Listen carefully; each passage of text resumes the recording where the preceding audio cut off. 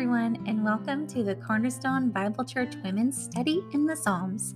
This is episode 4. In this podcast, we'll take a look at a different psalm each week for 8 weeks.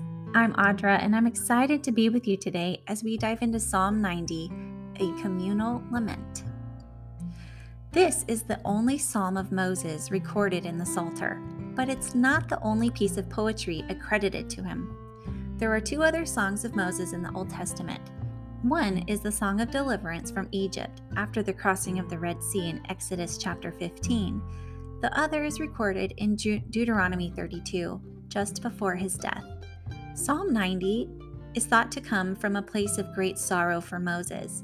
Some scholars believe the context could be Numbers chapter 20, where first Miriam dies, his sister, then Moses sins by striking the rock in the wilderness, which kept him from entering the promised land. Then Aaron, Moses' brother, dies. Even though this sadness is echoed in Psalm 90, it does not have a bitter tone. Moses recognizes that man is sinful and frail, and that there is hope in God alone, who is his refuge and hope.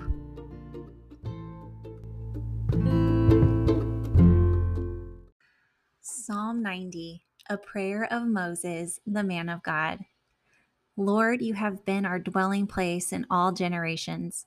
Before the mountains were born, or you gave birth to the earth and the world, even from everlasting to everlasting, you are God. You turn man back into dust and say, "Return, O children of men." For 1,000 years in your sight are like yesterday when it passes by, or as a watch in the night. You have swept them away like a flood. They fall asleep.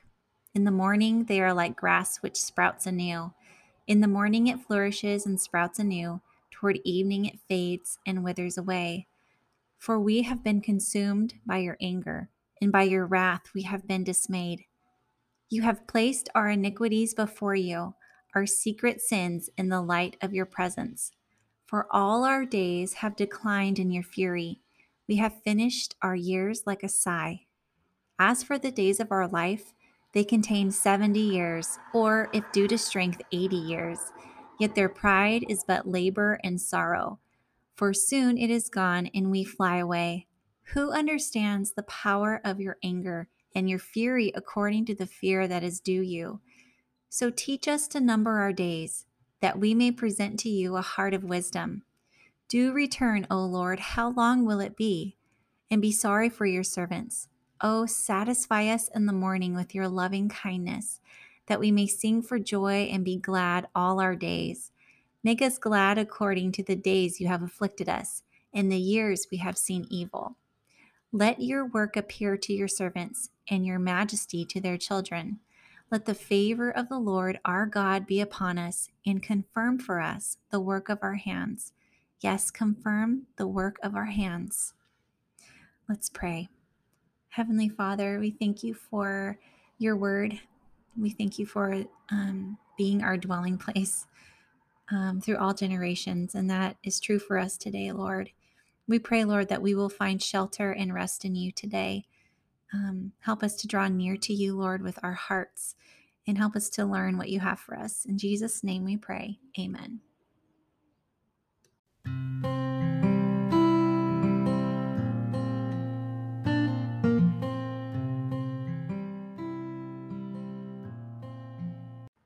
Let's take a look at the original meaning. In verse 1, Lord, you have been our dwelling place in all generations. Moses uses the term Adonai for Lord as a sign of respect. The Hebrew word for dwelling, ma'on, means dwelling or habitation. Some ancient manuscripts read refuge. This lament begins and ends with the theme of confident trust in God. In verse 2, before the mountains were born, or you gave birth to the earth and the world, even from everlasting to everlasting, you are God. God is eternal. What a beautiful way to describe creation. God existed even before the earth was formed. Moses uses the word El for God here. In verse 3, you turn man back into dust. In contrast, man is finite, mortal, not eternal, different from God. In verse 4, for 1,000 years in your sight are like yesterday. God is not constrained by time the way we are as humans. And in verses 5 and 6, we see that mankind is frail, dies as easily as the grass withers or as a sweeping away from a flood. Verses 7 to 8 move to God's response to sin. For you have been consumed, for we have been consumed by your anger. You have placed our iniquities before you. God is angry by sin. His wrath will come down to judge and punish sin. Nothing is hidden from God, even those what we might think are secret sins are just plain out there for God to see. So nothing is hidden. Verse 9, and our lives end in a sigh or whisper because of the weight of God's fury on our sin. The days of our life contain 70 or 80. Our lives are short, nothing compared to God's 1,000 years like a day to him, right? Even our short lives are full of labor and sorrow. Then our lives are gone. And in light of our mortality, in light of the seeming worthless existence of life, Moses asks God to teach us to number our days, that we may present to you a heart of wisdom in verse 12. He is asking God to give meaning to our short days. In verse 13, do return, O Lord. In these final verses, Moses asks God to return to them. Here he uses the personal divine name for God, Yahweh. Verse 14, Moses asks for God to satisfy them with his loving kindness, that they would sing for joy and be glad all their days. His request for God's loving kindness seems like a stark contrast to the body of the psalm and God's fury and anger. Surely Moses has seen and experienced God's love over the span of his life. He knows it satisfies. And looking at the end of verse 17, let the favor of the Lord our God be upon us. Moses sees an advantage to having God's favor upon himself and the people. And God's favor becomes the starting point for the work he has given. He moves back to using Adonai for Lord. We're going to move on to step 2 now, which is bridging the times.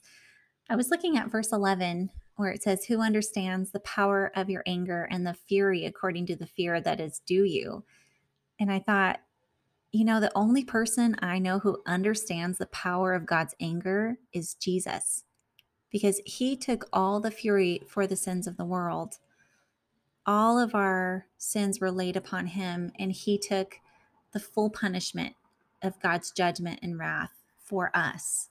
And I was just blown away that I don't have to know the power of God's wrath because of my sins.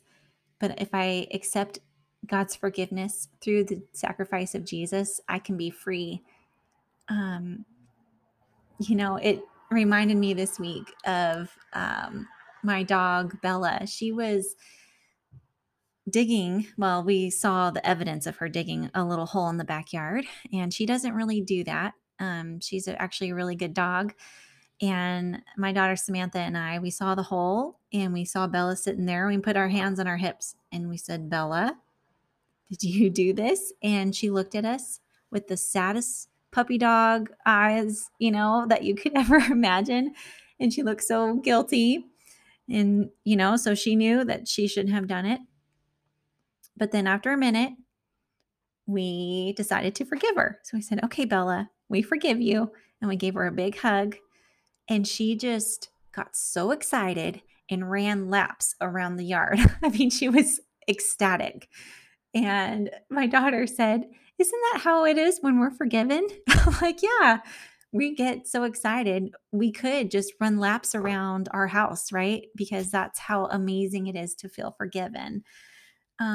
It's like in verse 14, how we can be satisfied by God's loving kindness and sing for joy, or run laps around the yard and be glad like Bella.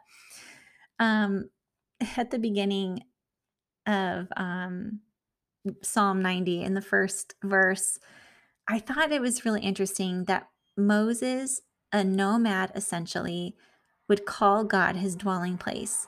Wasn't it his great desire to dwell in the promised land? One might even say this was the greatest need of their people, to have a permanent safe home or dwelling place. a people enslaved in Egypt for hundreds of years, then wandering the desert for 40 years until their generation died away. And God was their dwelling place. God met their greatest need in Himself. And God can be to us the answer to our greatest need. Do you need shelter? He is your dwelling place, Psalm 90. Do you need to be filled? He is the bread of life, John 6. Do you need rest? He calls, "Come to me, all who are weary and heavy laden, and I will give you rest," Matthew 11. Are you alone? He will never leave you nor forsake you, Deuteronomy 31. Are you in need of forgiveness? He removes our sins as far as the east is from the west, Psalm 103. I could go on and on.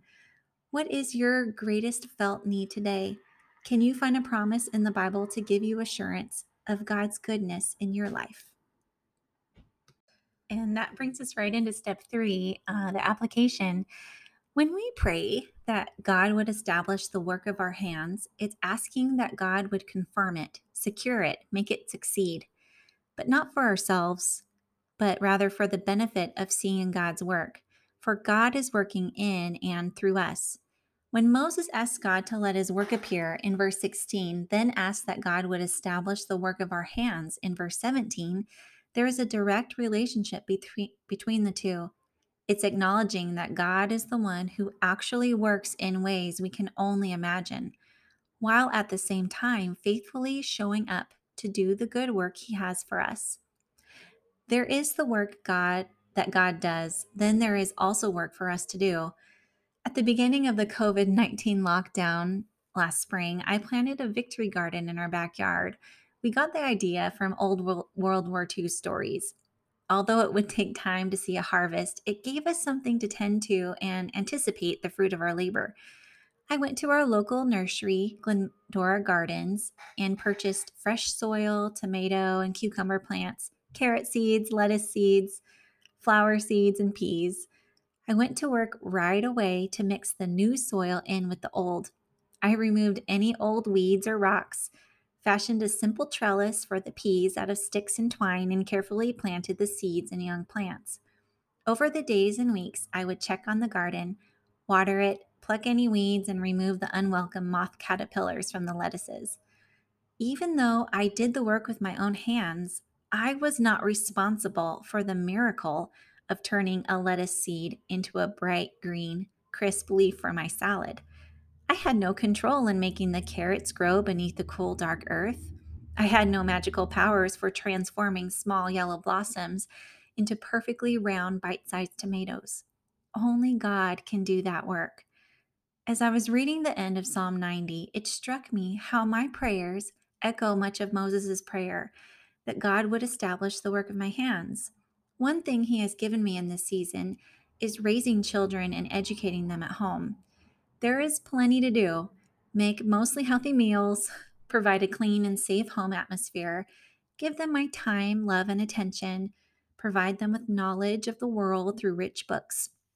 But I cannot ensure their growth. I cannot bring out my magic wand and ensure their so called success in the world as adults. There are many things beyond my control as a person, but God is able to help them grow. God will guide their young hearts. My job is to come alongside them and encourage them to walk with the Lord, but that's all about I can do. The rest is up to God. So, what does God have for you to do in this short life? Let's pray together that He would establish the work of our hands, that He would satisfy us with His loving kindness, and that we would rest in Him, our dwelling place.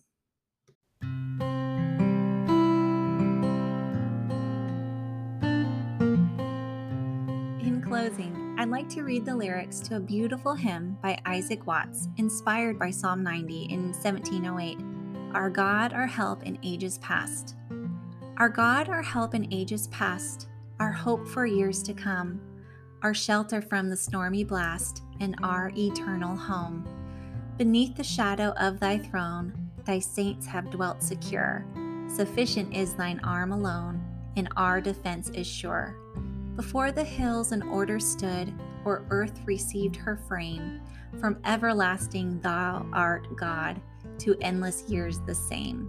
1,000 ages in thy sight are like an evening gone, short as the watch that ends the night before the rising sun. Time, like an ever-rolling stream, bears all its sons away. They fly forgotten as a dream, dies at the opening day. O God, our help in ages past, our hope for years to come, be thou our guide while troubles last, and our eternal home. Thank you for joining me today for Psalm 90. Next week, we will take a look at Psalm 84, a praise psalm. You can find out more information about this study on our church's website, cbcglendora.org, and in the show notes. Feel free to share this podcast with anyone who might be interested. Thank you, friends. We'll see you next week.